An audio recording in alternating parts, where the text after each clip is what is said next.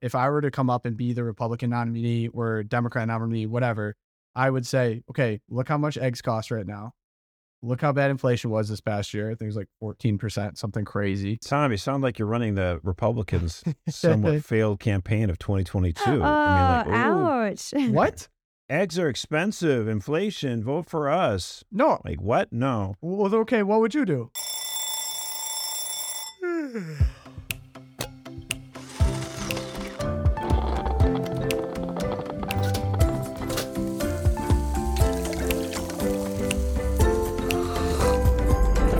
All right, welcome back to the Loopcast, Catholic Vote's weekly rundown of all things faith, culture, and politics. If you're new here, make sure to hit subscribe, turn on notifications. With that being said, let's get right into it. 2024 is heating up. It's no secret. We see each hopeful kind of doing different things at this point. We have Biden overseas in Ukraine. We have Trump in Ohio coming up this week. And then we also have DeSantis, who hasn't announced his run yet, making some trips to Long Island, to Chicago, and to Philly. So, Josh, you're kind of a politics nerd. It's no secret at this point. What do you think all those people said? And I have to mention, what are your thoughts on Nikki Haley? Ooh. Well, she did announce this week that she's running for president, and I think, she's got the defense industry on her side because she's very much a strong supporter of America going to war. And so I'm not a big fan of Nikki Haley myself. She made a comment right after the whole George Floyd, his death and the subsequent riot. She said that it needed to be painful and personal for a lot of Americans. And I think a lot of Americans are thinking to themselves, obviously justice needs to be served in this case, but why should it be painful and personal? So it just feels like she rides the wave of a lot of political correctness, I think. So I think people are going to definitely, I think as Catholics and other conservatives and Christians look at the race, they'll certainly give her a look, but I think she's going to face some scrutiny for some of her past positions. But when you mentioned Trump going to Ohio, it's not just that he went to Ohio. I think he was very clever. Trump, went to East Palestine, Ohio, where the site of the train accident, and he was, trying to raise the emphasis there and contrast that with Biden going to the Ukraine. Biden went to Ukraine before he came to Ohio. Where that disaster was. So I think that's a good contrast for Trump. It's a lot better for him to focus on stuff like that than to be basically screaming on his own little Twitter redux, whatever you call it, True Social thing. True Social. Like the extent that he completely whines about the 2020 election and doesn't focus on the future, that's not good. When he's doing stuff like this, where he's going to Ohio to paint that contrast, that's good. That's very good for him to do that. And I hope he does more of that because that it's actually value added. Right. But it's interesting the way the race is shaking up. I think we pretty much, everyone just assumes that Donald Trump, because he was a former president, he's the front runner. But I'm here to tell you today that that's actually not the case. Ron DeSantis is the front runner, and I'll tell you why. It's not my decision on this. It's that you can always tell who is the front runner by who the other candidates who want to be the presidential candidate are attacking. Exactly. Right? Mm-hmm. So in this last week, we saw South Dakota Governor Kristi Noem attack Ron DeSantis. We saw former Maryland Governor Larry Hogan attack Ron DeSantis. And we saw New Hampshire Governor Chris Sununu attack Ron DeSantis. All these three candidates are considered themselves, potential candidates for president in 2024 as a Republican candidate. And of course, Trump has been attacking Ron DeSantis for months now. So you start to think, like, wait a minute now, is it really the case that Trump is the front runner? I think actually it's pretty obvious now that Ron DeSantis is a slight front runner because the people who are wanting to become the nominee are attacking the guy they think is in the top position. They got to get him off that pedestal so that they can be the number one candidate. So who hasn't even I just look at the reactions of what people are doing. They're all attacking a guy who hasn't even announced not pregnancy. Jeez. Not pregnancy. Well, Ron DeSantis is not pregnant. Not pregnant. Definitely not. No announcements. He's not pregnant, but yes, he hasn't even announced his presidency yet. Because men can't get pregnant. See so many people, right? Yeah, exactly. Just thought I'd insert that. To see so many people attack a guy who hasn't even announced yet. I think makes it pretty obvious who the front runner is. And I think to dive deeper into what he's been doing on its own is not enough, right? I mean, Well, just correct. the fact if there's a few attacks here and there, but Correct. the fact that all these candidates are attacking Ron DeSantis, it makes it pretty clear that he's the top dog right now, actually. Yeah, and to dive deeper and so if we want to paint the picture here, all of the front runners were doing something different. What Ron DeSantis chose to do in that time was to go visit Staten Island, to go visit Chicago, and go visit Philadelphia. What all those places have in common is that violent crime specifically, has been up substantially in those places. Right. Going there and making the pitch saying, hey, in Florida, we treat our officers with respect. We'll give you a bonus to come down to Florida. But not everyone can come to Florida, but we need to see this kind of change in the country. So do you think his pitch to law enforcement is seen as authentic and passes the smell test, I guess, for most of the country at this point?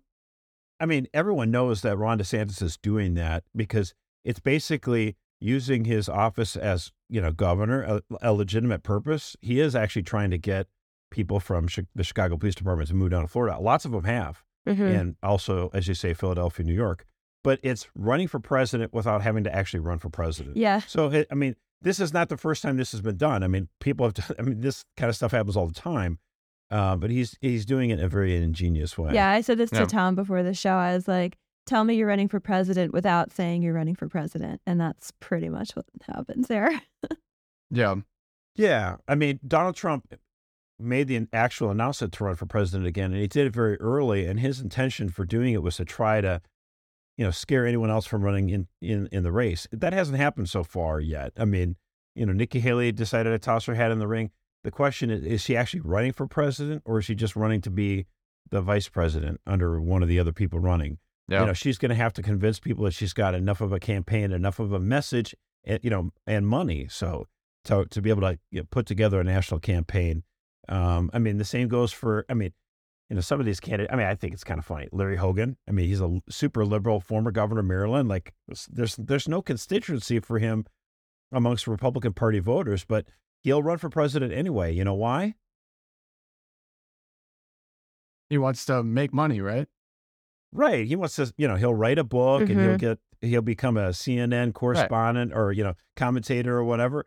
He's not actually running for president. And half these people aren't even going to be running for president. They're just like getting their name out there to sell books or get a TV show or become a Fox News celebrity. But in the case of Larry Hogan, it's to be on MSNBC or CNN because and there's something to be said for the liberal media loves to have to pay money to a so-called Republican that will just bash every conservative idea that's ever come down the pike. Look at Adam Kinzinger, right? He cashed out in CNN. He's a never Trumper. Yeah. He just made his money off of hating Trump. Right. But Melissa Farah from The View. Those people are all distractions, right? Let's put them aside. Let's talk about the real contenders here. So one president, the former president, is visiting East Palestine. This is before President Biden has even been there.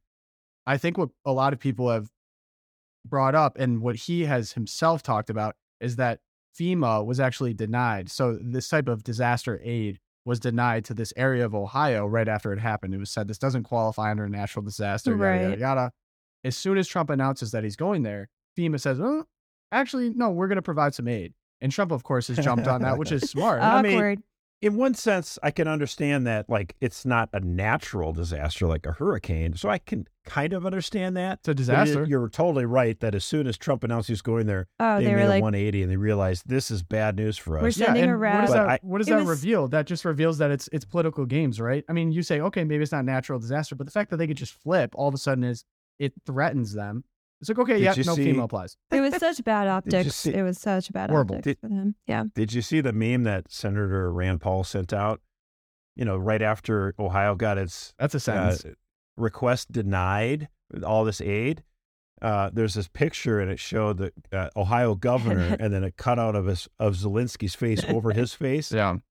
Yeah. It's like maybe Biden will send money to Ohio now if we convince him it's really the Ukraine. So it was pretty funny. And something else DeSantis did on his tour, he had to stop at old Fox and Friends.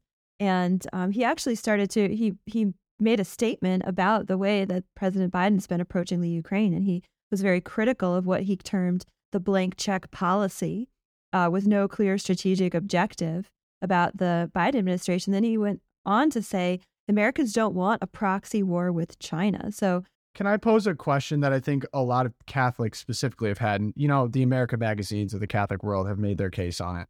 But Ukraine, right? What should a Catholic think about the situation in Ukraine? We're a year deep at this point. There's some people that are like, oh my gosh, we absolutely need to support monetarily, militarily, boots on the ground in Ukraine right now. It's the right thing to do. It's the Catholic thing to do. And then there's another camp of people who are like, I want nothing to do with Ukraine. You know, there's parts of Russia that are like, we don't understand Eastern culture. We don't understand that conflict at all. There's corruption on both sides. So what's a prudential way to think about this matter? And what are both sides presenting as, you know, the way forward? So I think with the blank, I'll go with the blank check Catholics sort of on the first extreme to start with. The temptation with that, as with like amnesty for illegal immigration and all that, the temptation there is that Catholics start to think that the most charitable, the most compassionate response we can have as Americans with Ukraine is to just give them the blank check and continue to fight against the oppressor in any way that we can. I don't think that that's applying our prudential judgment and our critical thinking, that there are other ways. There's nothing compassionate about not having an exit strategy and about saying, okay, America, we're just going to drain American resources in order to support this war over there.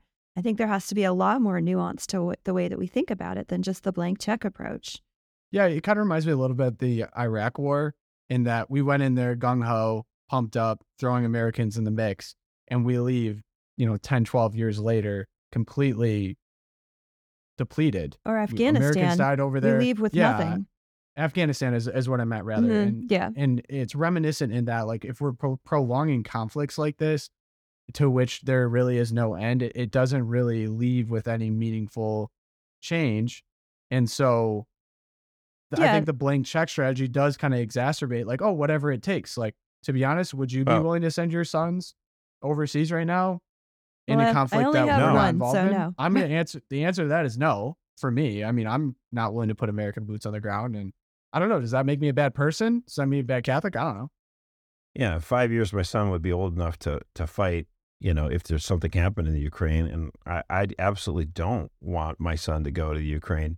The thing is, you see changes in political parties over time, right?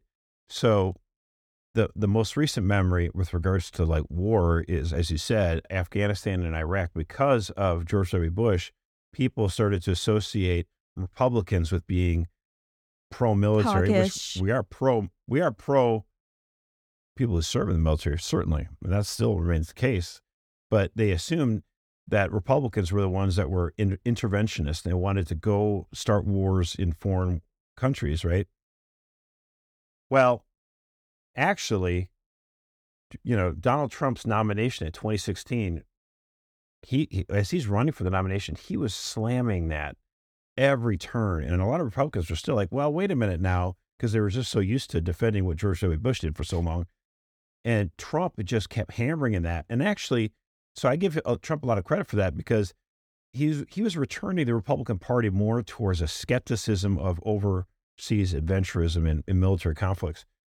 It was kind of funny. Someone started this on Russell on Twitter a few days ago. Good guy. He's like, well, I don't understand. I mean, I don't understand how Republicans and conservatives now are so against interventionist wars. It seems like a very new thing, because he's remembering, right, the early part of the George W. Bush administrations where we're just after post 9/11 war after war. Mm-hmm. Right. I said, actually, listen, it was Bob Dole ran for vice president in 1976, right? He was Ford's vice presidential nominee, and he was criticized for saying this. He said he attacked the Democrat wars, meaning World War II and Korea, and he was denounced for this, and Vietnam too. And the idea was, he said, if you could take all the dead from these Democrat wars and fill the city of Detroit. I mean, it was just amazing. And so, like, you start looking at the history, like Taft and some of these, they were called isolationists because they weren't in favor of certain wars. Now, I'm not saying I'm against all wars. I think World War II is justified, okay? And look, Korea, Vietnam, maybe not so much about a good idea, but certainly Afghanistan, Iraq, I think a lot of people saw their eyes open and realized we're getting ourselves way overextended here. And so, Joe Biden is basically saying, as you say, just like keep whatever Ukraine wants. We're apparently just going to give them an unlimited supply of cash and weapons. I guess the rationale behind this, which is never really stated publicly, is that you want to try to drain the treasury of Russia and just get them bogged down there like we were in Afghanistan, like Russia was in Afghanistan in the 1980s. So that's maybe what they're trying to do. But I don't know, is that a good policy? Do we really want Russia more impoverished? Mm-hmm. So and I'm more just dependent not on China now, too. What's the China rationale throwing its here? hat into the ring. We're not just talking about draining Russia. We're also talking about leaving a vacuum that will be filled, and it will be filled. Apparently, at this point, it looks like China. So I think that's what I'm skeptical about that. I think China's going to ultimately kind of hold off, but we'll see. So I just wanted to bring up the point too. I don't think there's anything charitable or prudential about starting a nuclear war, and specifically by President Biden going to Ukraine a year on the anniversary, knowing that Russia would be upset about that, kind of throwing a middle finger their way. It just doesn't really make sense to me to try to push. Why are we pushing dogs to get desperate? It's imprudent, but I don't think Putin's going to launch ICBMs over it. Right, but even so, why are we even the threat of a nuclear war? Don't poke the bear, right? Don't poke the bear. So, yeah, I don't know. It's a very complex, it's very nuanced. But all of that aside, I think a winning strategy for someone right now, if I were to come up and be the Republican nominee or Democrat nominee, whatever, I would say, okay, look how much eggs cost right now. Look how bad inflation was this past year. I think it was like 14%, something crazy. You can't afford to live. And the current president, guess what he's doing right now? He's overseas. And how much money have we spent overseas this past year that could have been spent, I don't know, fixing our railways now that there's all these accidents? Tom, you sound like you're running the Republicans' somewhat failed campaign of 2022. Oh, ouch. What? Eggs are expensive. Inflation. Vote for us. No. What? No. Well, okay, what would you do? We're now at a point where almost everyone is culture voters, left and right and center. And so what you need to do is respond to those questions. You don't run from, I'm not saying you are running from it, but a lot of Republicans are like, we don't want to talk about abortion. I take that personal. We don't want to talk about Ukraine. We want to talk about how eggs are expensive, and that's why you need to vote Republican. It's not working, okay? So talk about the issues that I think, really touch the human heart. Like, hey, what do we think our country should be like? What should we be teaching our children in schools? Should we be pushing this kind of radical transgender ideology that's convincing, thousands and thousands of children to have their bodies mutilated? Those are the things that we need to start talking about. I don't think we move the needle that much by saying eggs are expensive. Of course they're expensive. It sucks. Yeah, sure. But now, interestingly enough, I do think Donald Trump in 2016 benefited by being anti-war, and Hillary Clinton was very pro-war. And so I do think it matters, and this is why it matters. So I am in Michigan. In 2016, Trump won Michigan by a sliver.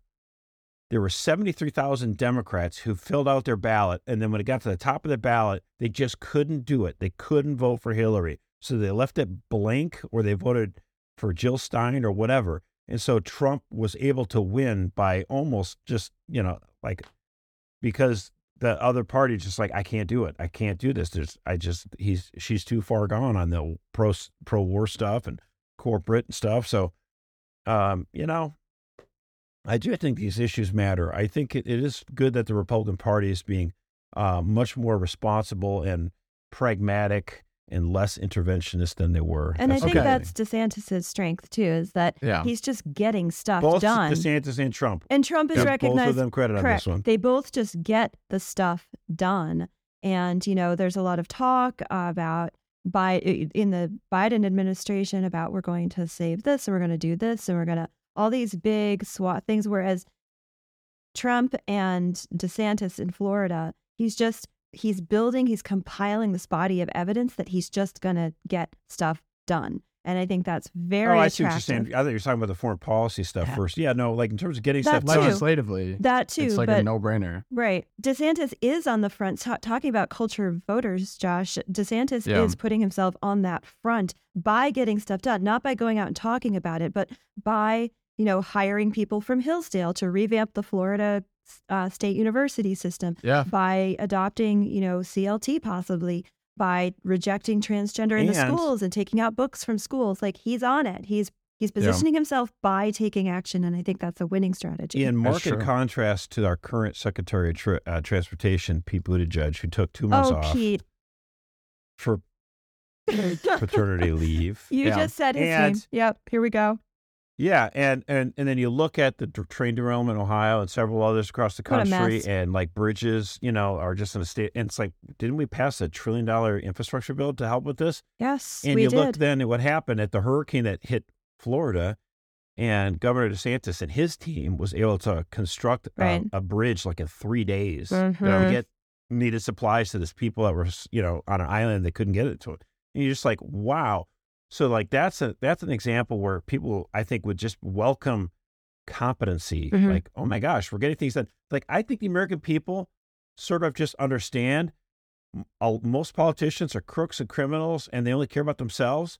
But if you can actually deliver for me and my family and just get the job done, then I'm going to be a lot happier, because I know you guys are all clowns. Yeah. But at least you're not robbing me blind. That would be great. And not to psychologize it too much, but I am looking at the sort of American obsession with father abandonment, and how people have this like absentee father thing going on in our culture. And there's Biden off in Ukraine and Pete Buttigieg off at G7 whatever summits, and they're talking about not about people who are in trouble. Man Meanwhile, up and show up. DeSantis is like showing up in Chicago and showing up in Staten Island and talking to the policemen, saying, "Yeah, you've had the rug pulled out from under you. Come work for me. Daddy will take care of you." I mean, that's a very powerful message for Americans. So Daddy's home. He's going to take care of us.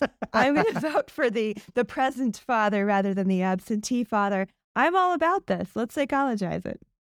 Yeah, I think that reminds me too. Oh, that's interesting. I'll say that. Yeah, there you go. I'm married to a psychology professor. What can I say? Yeah, and a lot can change. A lot can definitely change. Like at this point in 2015, I believe Trump had like a couple percentage points, maybe less of the vote. So a couple events could really mean all the difference. We'll see what happens. We got a long way to go, but they're just warming up. They're warming up for the race. Okay. Now that we're done with that conversation, wanted to add, please pray for the repose of the soul of Auxiliary Bishop O'Connell in Los Angeles. He tragically was what appears to be a murder investigation. Not all the details are super clear, but by all accounts, a really holy man, someone who loved his community deeply, and just a really tragic, unfortunate situation. So we could all just lift him up in prayer this week.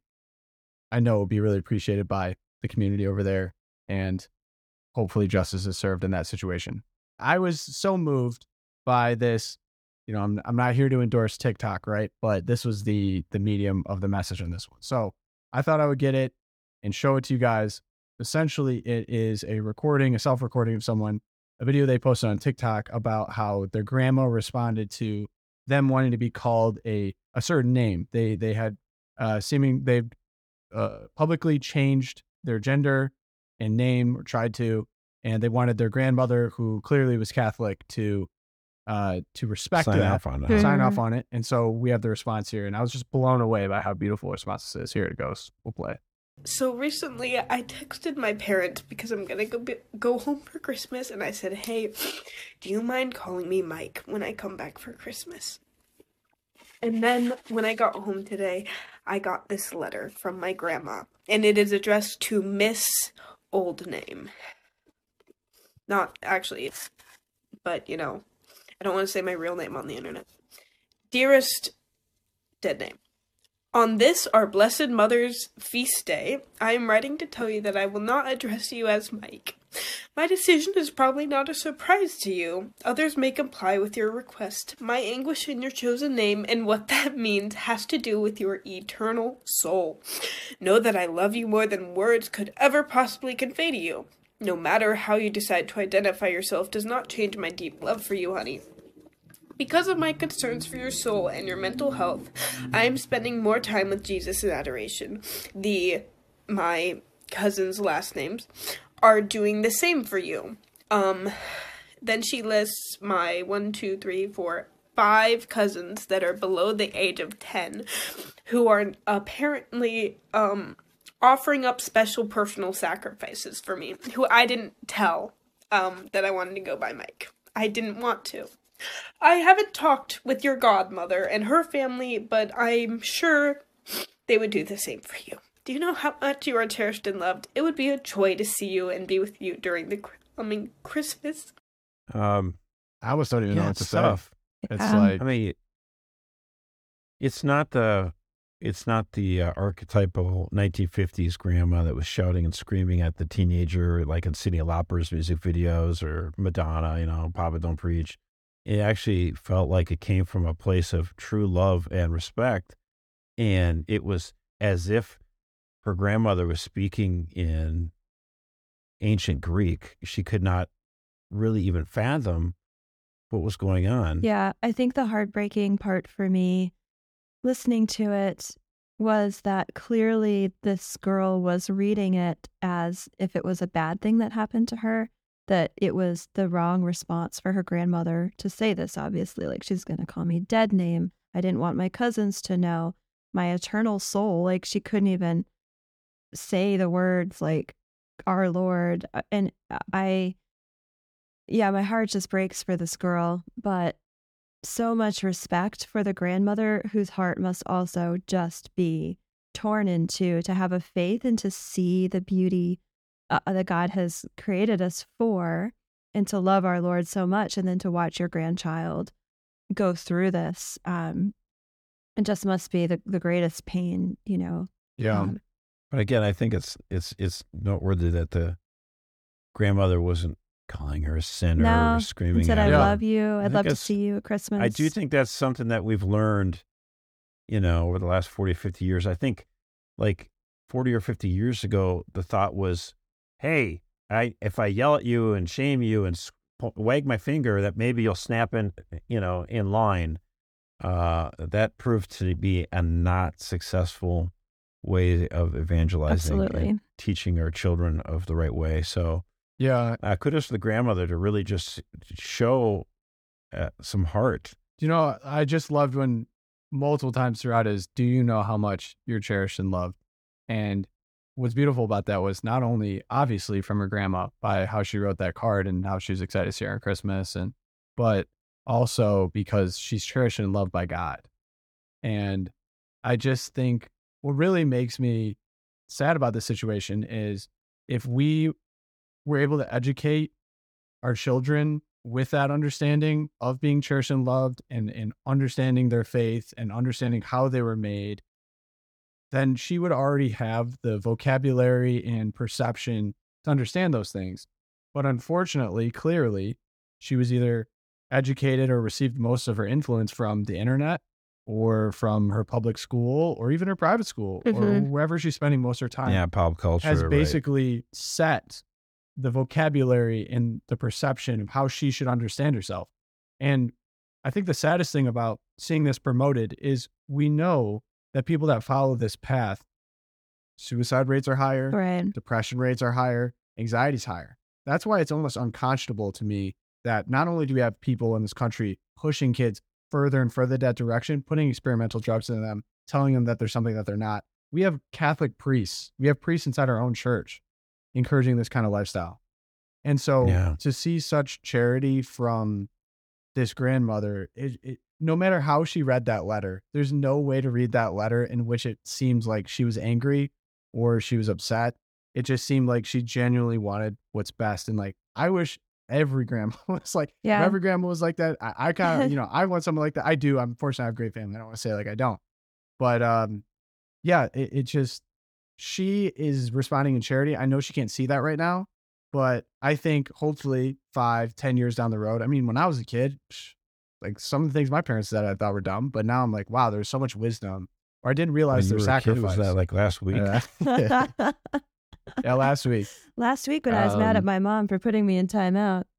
Yeah, I turned the big 2-5. It may look like I turned 18. Quarter but century. Oh, Look at you. quarter century. Oh. My brain is fully developed. I'm pumped on that. Hey, Feel like I'm you in have my frontal prime. lobes, Pogo. That's right. Congratulations. So if I sound more intelligent on the podcast, Yeah. it's all just age. It's all just that's biology, great. which I could Couldn't be use. the company you keep. Could be my two wonderful co-hosts. Ah, So, shucks. yeah, man, that was a heavy video, but I think that we also at the Loop definitely get accused of like, why do you only cover sad stuff? Why do you only cover sad stuff? And our colleague Stephen brings this up all the time. It's like, you can find so much beauty and hope in painful things and in hard things. And I think this is the perfect example, right? Yeah. I mean, she doesn't see it, but she has someone in her corner, like praying her hands off for this girl. And like, she'll benefit from that one day. Yep. So, And that's what it's about. Like, Right. it's the front lines. Right. and this is You know? what we're called to do for even people we don't know, even for this girl. Like, we can pray for this girl. I know. But I think first, how look in many your own Loopcast family, right? listeners are just saying a Hail Mary for this girl right now? Like, there is so much grace being just poured on this poor girl and her grandmother. And hey, we're on the winning side, y'all. Like, this is gonna be great for this girl. So thank you all for praying for her. Yeah. Hey guys, Tom here. Quick break from the episode. Some things that you can do to really help us out. One, leave us a review. Specifically on Apple Podcasts, it helps a lot. If you go down, give us 5 stars, write a nice review. Helps boost us in algorithms. Really appreciate it. You can also leave us 5 stars on Spotify. 2, go over to YouTube, hit subscribe. We put all kinds of good content there. We're really trying to grow the channel. So if you enjoy what we put out here, you'll see some other things as well. Go ahead and hit subscribe and then leave a comment actually on this episode. I'll be able to see what you say. Love interacting with you. It helps boost us as well. 3, if you want to keep our mics on, you want to keep us going, you can actually donate to Catholic Vote at catholicvote.org/champions. Support us so that we can keep doing this and other projects for you. All right. That being said, we need some time to cleanse from politics conversations, and therefore we have the season of Lent upon us. I know I very much enjoyed my Fat Tuesday. I found a punchki in a punchki desert. I didn't think they existed for the past 3 years in Indianapolis, and I did indeed find them. Oh, congratulations. Thank you. It's impressive. It's important to the Polish heritage that I don't have, but I have by marriage, and I do love me some punchkis. So now that Fat Tuesday's out of the way, we're into Lent. What are we doing for Lent this year? Do you have any thoughts on how we can maximize it, how you're planning on maximizing it for your families? What's going on? Well, we are, as usual, I'm that Catholic mom who's like, okay, kids, everybody line up at the table. This is what you're giving up for Lent. So yeah, we definitely have some family That's practices, and I try and adjust it every year based on the kids' ages and their needs. So we have, for our family night prayer, I'll switch up which hymns we're going to be singing together to really teach them some of the treasury of the church's hymnody that's reflective on the 40 days. A little bit more. You guys sing hymns at night? We do. We That's do. awesome. We say a decade of the rosary, or we do Compline, depending on how much energy we have. Compline takes a lot more energy. Oh my gosh, because the kids fight over like who's going to be the lector and who's going to be the leader. And the rosary is easier. Yeah. You just like dole out the Hail Marys. But so yeah, Right. we do that, and then we usually sing a hymn because we want our kids to like know the songs of the church and the joy of music and all that. I'm not like a great singer myself, so don't listen, but within That's your cool. family, it's cool. So yeah, we'll switch that up. And I always try and pick up a little spiritual reading. This year, in honor of Pope Benedict XVI, I'm going to work my way through Jesus of Nazareth again. So the Holy Week volume.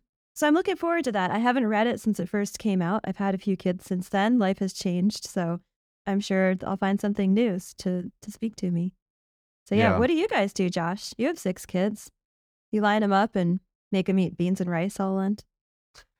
wear hair shirts. Hair shirts. Their penance would be listening to me sing. Oh, there you go.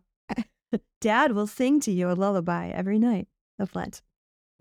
Obviously, we do the traditional Catholic thing where you give something up for Lent. I think that's important to start with. And then I try to also make sure that we're doing something in addition, obviously spiritual. So, we kick up extra prayers like, hey guys, let's do this, let's pray. And my little Elizabeth, she's a great intercessor, and she's got like a list now. She's only 7, but her list is like 40 long.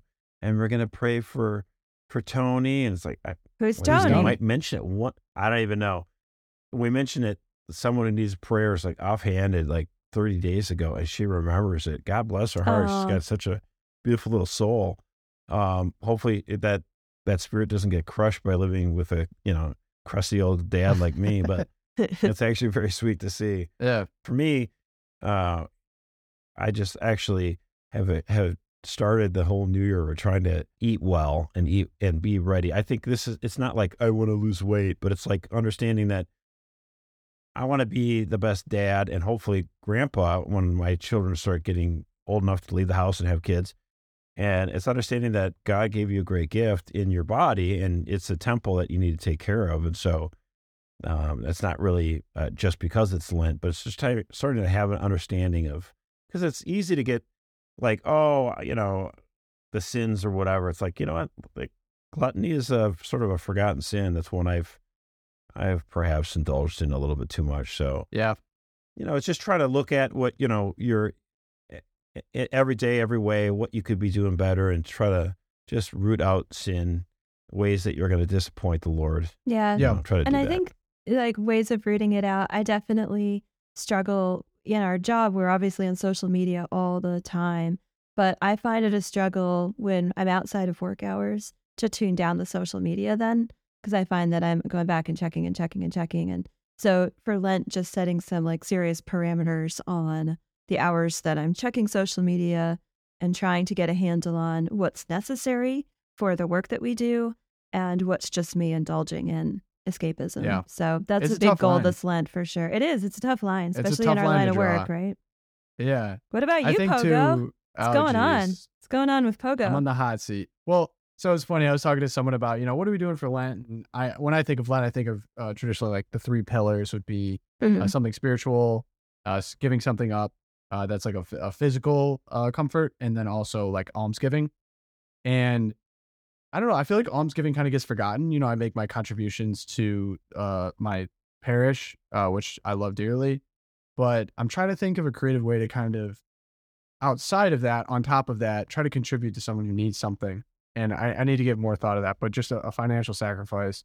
I feel like when I talk to my Protestant friends, they're humongous. Like the evangelicals are like, man, they'll give the shirt off their back. And I want to kind of get in touch with that spirit of just generosity and want to help. So I've been thinking a lot about that. And then in regards to giving something up physical, like a physical pleasure, that often gets talked down on. And yes, I know it's cliche to give up chocolate or whatever. And someone's like, well, if I give it up, I'm just going to eat it again in 3 months or whenever. So what's the point of giving it up? And I was like, well, it's kind of missing the point. Like the point is that you're willingly denying yourself a pleasure.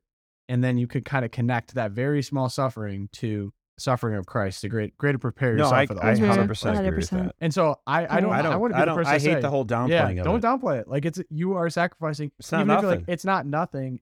You're kind of conditioning yourself to give up small pleasures. And it kind of reminds me of like why I brought up the hair shirt kind of as a joke. Well, legitimately, there are monks out there that wear hair shirts. And it's like, well, what is that really gaining them? They're not really bettering themselves, quote unquote, by wearing a hair shirt.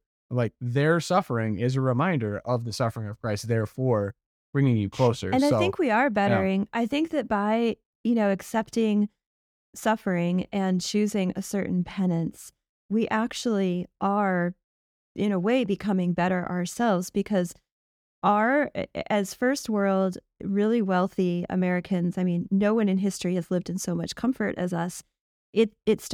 We are deceived into thinking that we're in control and these are the things that make us happy, that fill all the voids in our life. And when we strip them away, it's this opportunity to see that they weren't really filling us up anyway in the first place, that only the love of God suffices to fill that hole.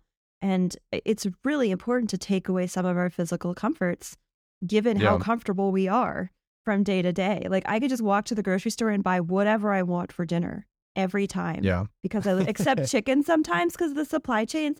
But for the Yeah. most part, as an American, I have this unlimited choice. Middle class American. Middle class Yeah, American. for sure, even. for sure. I'm not even top of the line, right? But Right.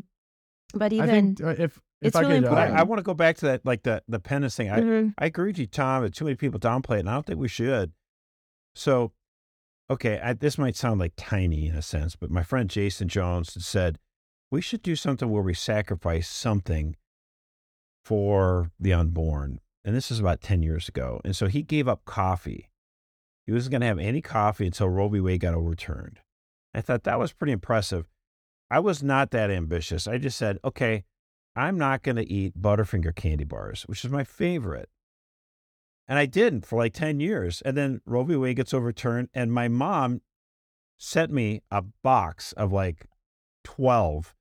And I don't think I got through a week. yeah, I mean, they were so delicious. I hadn't tasted them forever.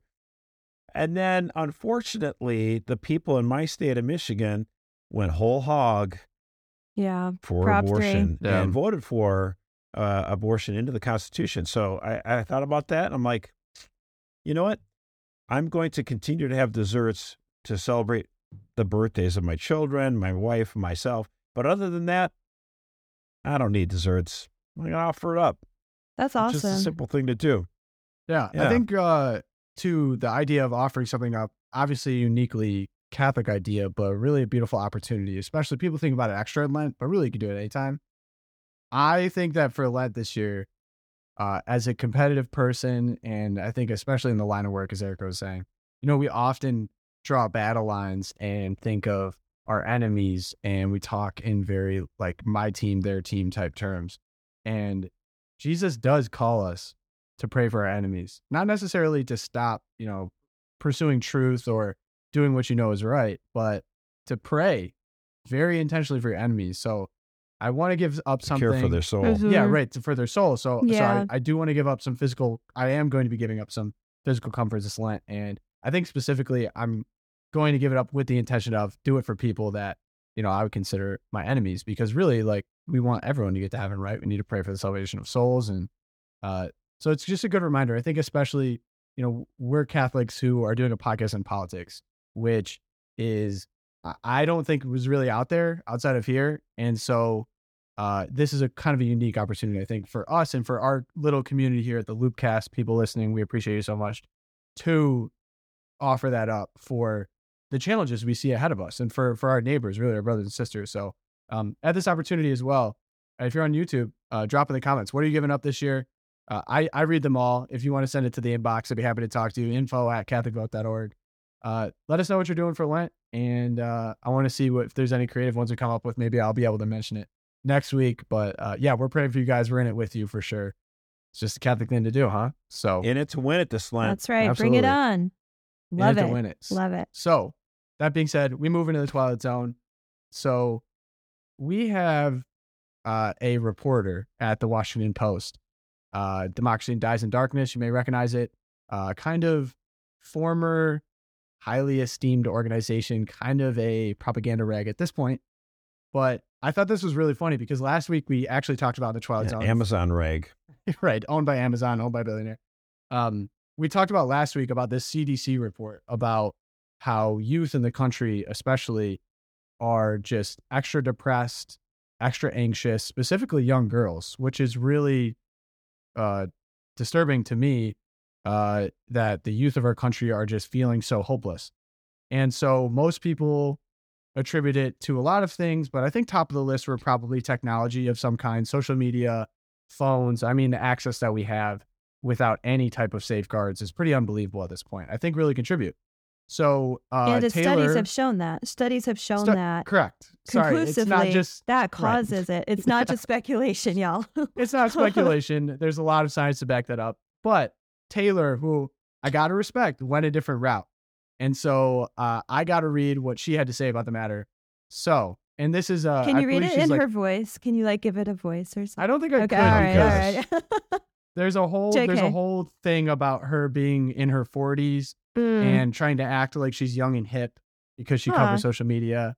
So I'm going to read it, and the grammar isn't great, but people are like, why are kids so depressed? It must be their phones. but never mention the fact that we're living in a late-stage capitalist hellscape during an ongoing deadly pandemic with record wealth inequality, zero social safety net / job security as climate change cooks the world. Not to be a doomer, and I appreciate the fact that she had to bring us up there, not to be a doomer. She's not a doomer.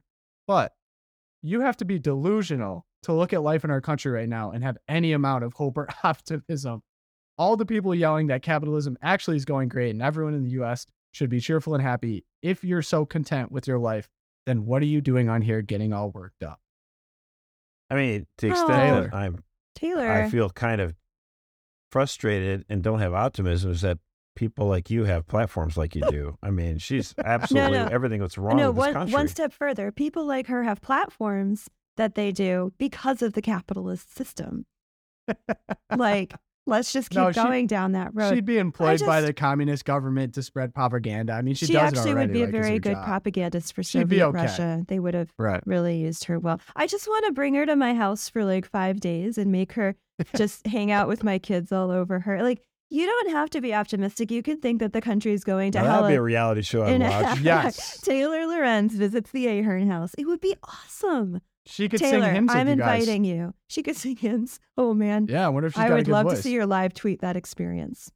So, Taylor, I think you need a hug. You need a hug. If you need it. You need a hug Erica from lives in Connecticut. I know. Just drive over. You probably visit here all the time to see the yachts in the Sound. Yeah. I don't have a yacht, but you can come hang out. I'll grill you a hamburger when it's not Lent anymore.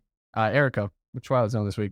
Oh, man. Well, speaking of grumpy older women, I was just reading in the in the Washington Examiner, we had a group of rainbow mask-wearing women denied communion at Denver area Catholic Church. And this is, people like Archbishop Cordileone, who almost a year ago now, he told Nancy Pelosi not to present herself at Holy Communion.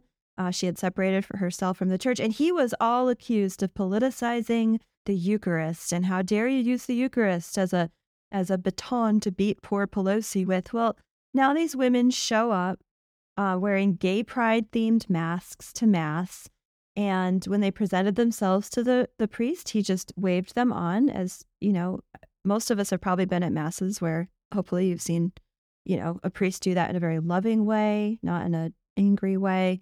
But then they went to the press with it, and it's all over the local newspaper. The local news covered it, and they're all like, we're the victims, and we didn't mean anything. We just showed up to show support for this former teacher at the All Saints Catholic School who had been fired because she had entered publicly into a same-sex relationship, violating the contract she had signed with the school.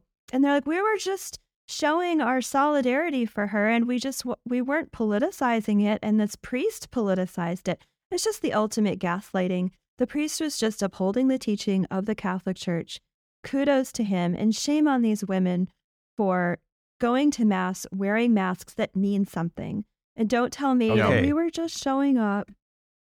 Yeah. But our church really needs to do a better job. Like the priests, I'm not going to pick on this one priest in particular, okay? But if we had Catholic priests on a routine basis explaining what it means to be a man and a woman and what the church has an understanding of human sexuality and all this stuff, instead of letting the culture teach the flock and then all the kids in school like, oh, Mrs. So-and-so is so nice. And then why are they firing her? What? And no one has any clue because none of these kids have been exposed to Catholic teaching on what it means. And so that's I think my frustration with this. Like, did the priest in this case do the right thing? Yes. However, if that's all we do is the bare minimum, it drives me sort of crazy. Mm-hmm. So it's like, well, why don't bishops do more? Why don't priests do more? Like, well, I wrote it, and I wrote a little column about it, and I put it in the bulletin. Or the bishops are like, well, we sent a press release out about it. Oh, yeah, like, press releases. Not enough. We wrote a letter. Like, the culture is pounding it on these issues, and every media outlet, every entertainment show ever, and it's like, don't you understand? Like, what's going on? Why aren't you responding in kind? It's just sort of amazing to me. Josh, you shouldn't need to defend yourself for people who are openly politicizing, like, Jesus Christ in in the Eucharist, right? If Look, someone showed at up, this moment, I'm Josh, obviously very proud of the priest. if someone kicking showed him up in out. a clan I get that. hood, Josh, if someone showed up in a clan hood, no one would need an explanation. Mm-hmm. They wouldn't.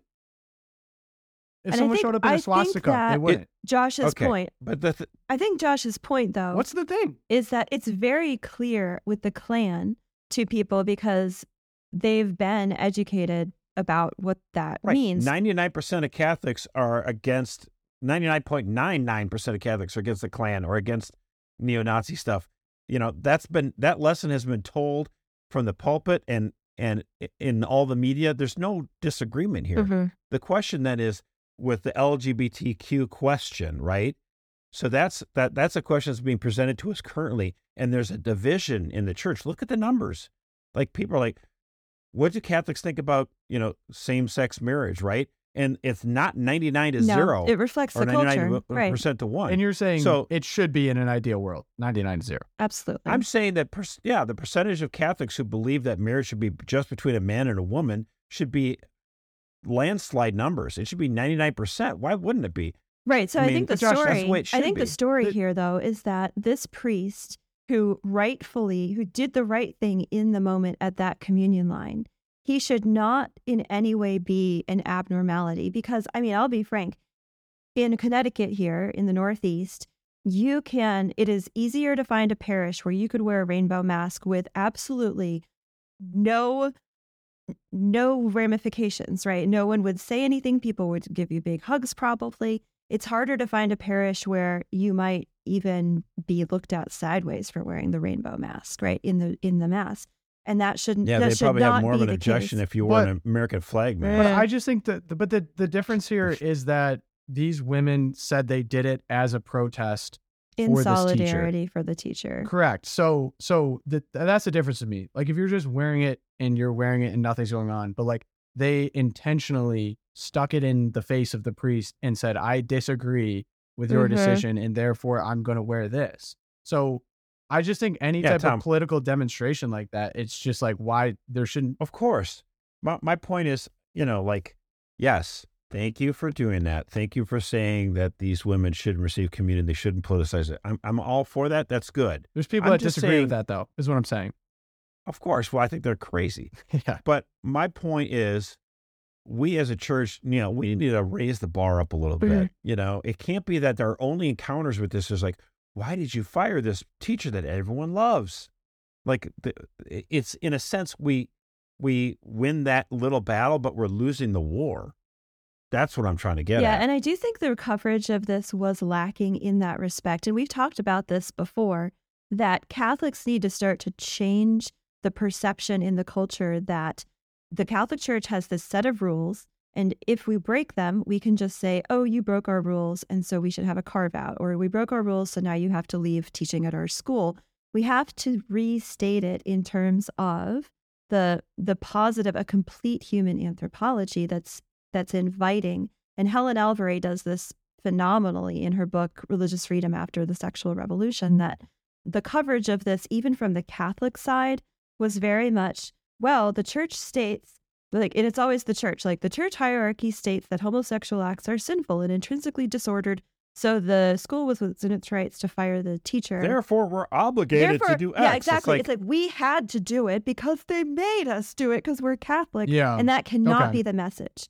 I get it. Yeah, I think that's clear. That's what I'm getting But you at. also should not weaponize the Eucharist in that way. It's disgusting. No one should do that who believes in the true that presence. was more just a visceral reaction to me of someone trying to politicize sure. it. I mean, But your point is more the broader enough of Calgary. You don't need to do this. Right, exactly. So that just really made me sick, and that's just like, all things put aside, like, go receive the Eucharist to receive the Eucharist and not to make statements. Like, it's because we need the grace. We need the grace. The lowest Amen. form of trickery going on there. It's like, please target something else. Like, terrible. So, Josh, moving on. Your Twilight Zone. Well, so my Twilight Zone, I mean, I'm going to combine a little bit of the viewer mail. That's right, here. viewer Are mail. you with me on this one? I'm with you. So we had some people that were a little frustrated about some of the articles we put into the loop lately. Someone named Paul M., which is actually Paul. not my dad, I promise. That would be said, funny, though. That would That would be really really funny if it was your dad. Your promotion of Dr. Janet Smith and her attempt to shove the Latin Mass down everyone's throat is precisely the criticism I gave in my survey comments.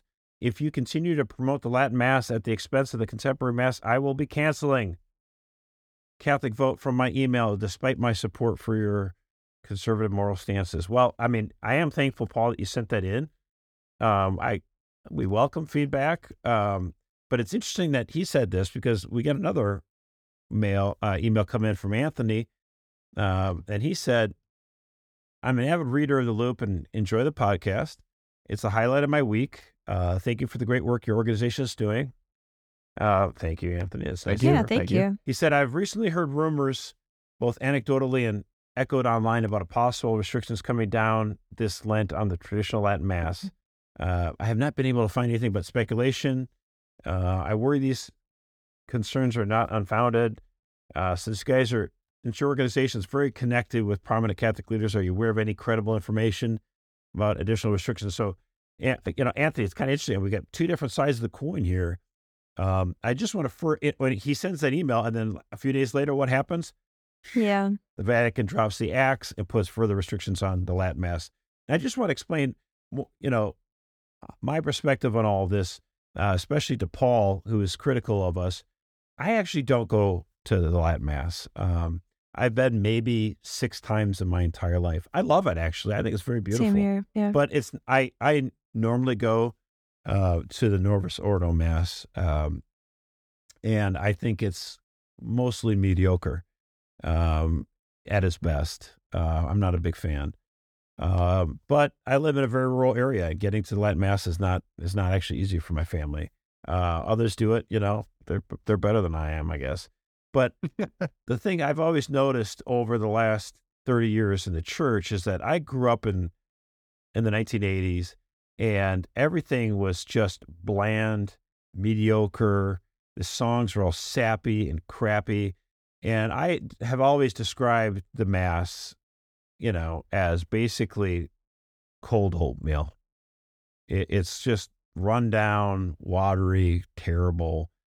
I guess you can survive on it, but it doesn't do much for the soul.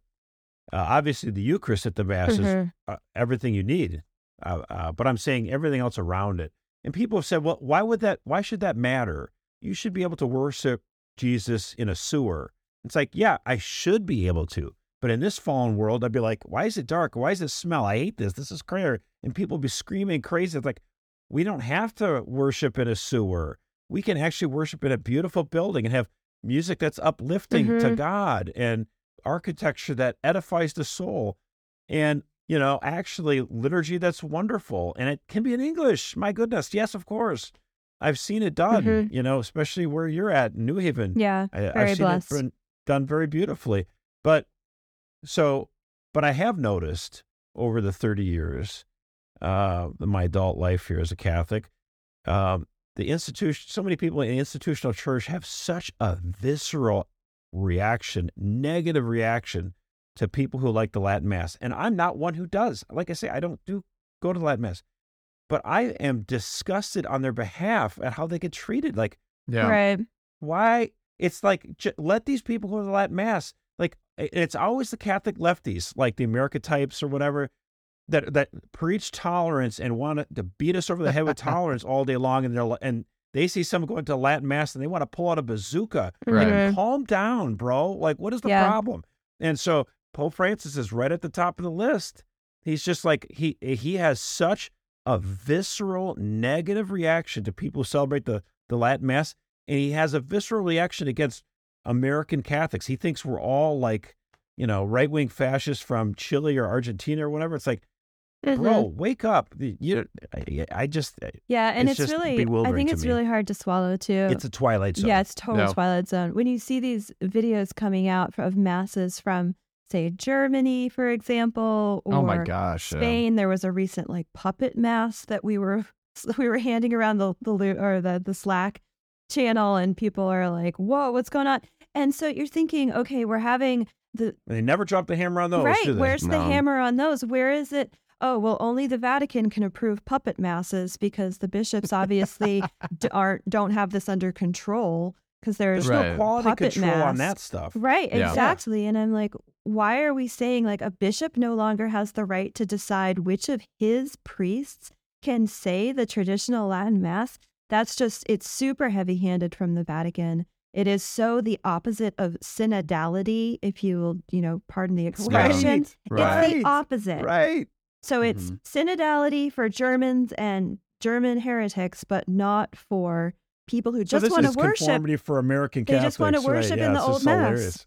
Yeah, and it's just, I guess it's frustrating when we bring forth news in the loop. We try to keep people informed about what's going on in the country, in the church, bring you up a little bit with some beautiful images. If a major debate in today's church is over the treatment of the traditional Latin Mass, by us covering that, that's by no means like an endorsement as this is the only Mass that anyone can go to. It's us covering a very real and relevant debate right now. Right. So, and look, if we read an article, like if it has a good cogent argument for something that Catholics can genuinely disagree over, we're going to share that because it's part of, civil discourse is super important within the church and within the country. And we want to be part of that at the Loop. Totally. It's been a part of the church's heritage for 15 centuries. It would be normal for a Catholic organization to kind of mention it affectionately every, few weeks or months or so. Like all those saints so we I love. don't understand. I don't understand why that's so crazy. Yeah.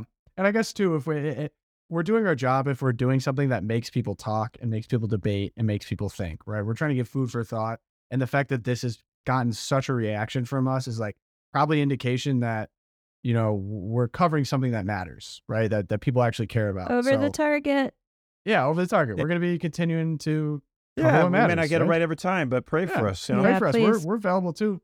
We're trying our best. So, and that does it for this episode of the Loopcast. Thank you so much for listening.